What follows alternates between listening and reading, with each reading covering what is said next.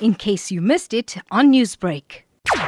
Complaints have been coming in from the community to Community Police Forum. People, the public, have been complaining and talking to the police, and hence we decided that we are going to conduct some undercover operations and some sting operations, and therefore the sting operations was conducted with the South African Police Service. What have police found during these operations thus far? Well, we have found lots of counterfeit goods that are in stores, supermarkets, and various outlets that are in the townships or in the neighborhood plaza shops. Is there an estimated value to these counterfeit goods? These counterfeit goods are valued in millions of rands.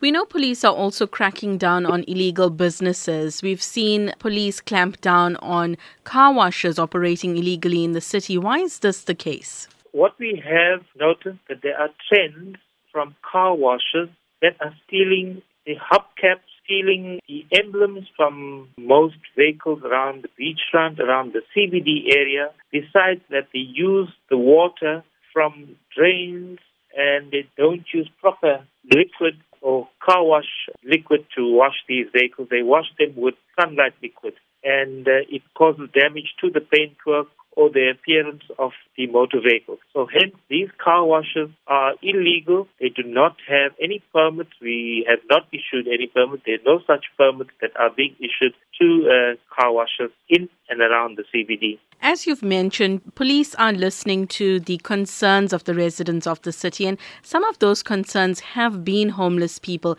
and vagrants. What is being done about this? Well, the homeless people, it's a social ill that the city has inherited, and this is being addressed through the Safer City and through the acting mayor's office. Metro Police is also part of the committee, and there is joint operations held with Safer Cities and various other departments to address the problem of the homeless. The burning question is, how consistent will these operations and raids be in the city?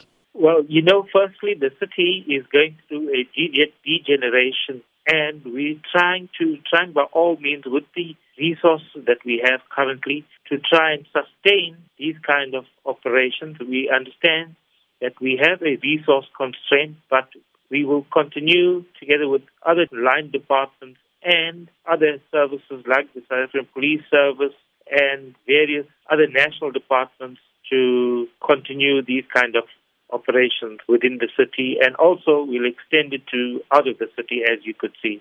Newsbreak, Lotus FM, powered by SABC News.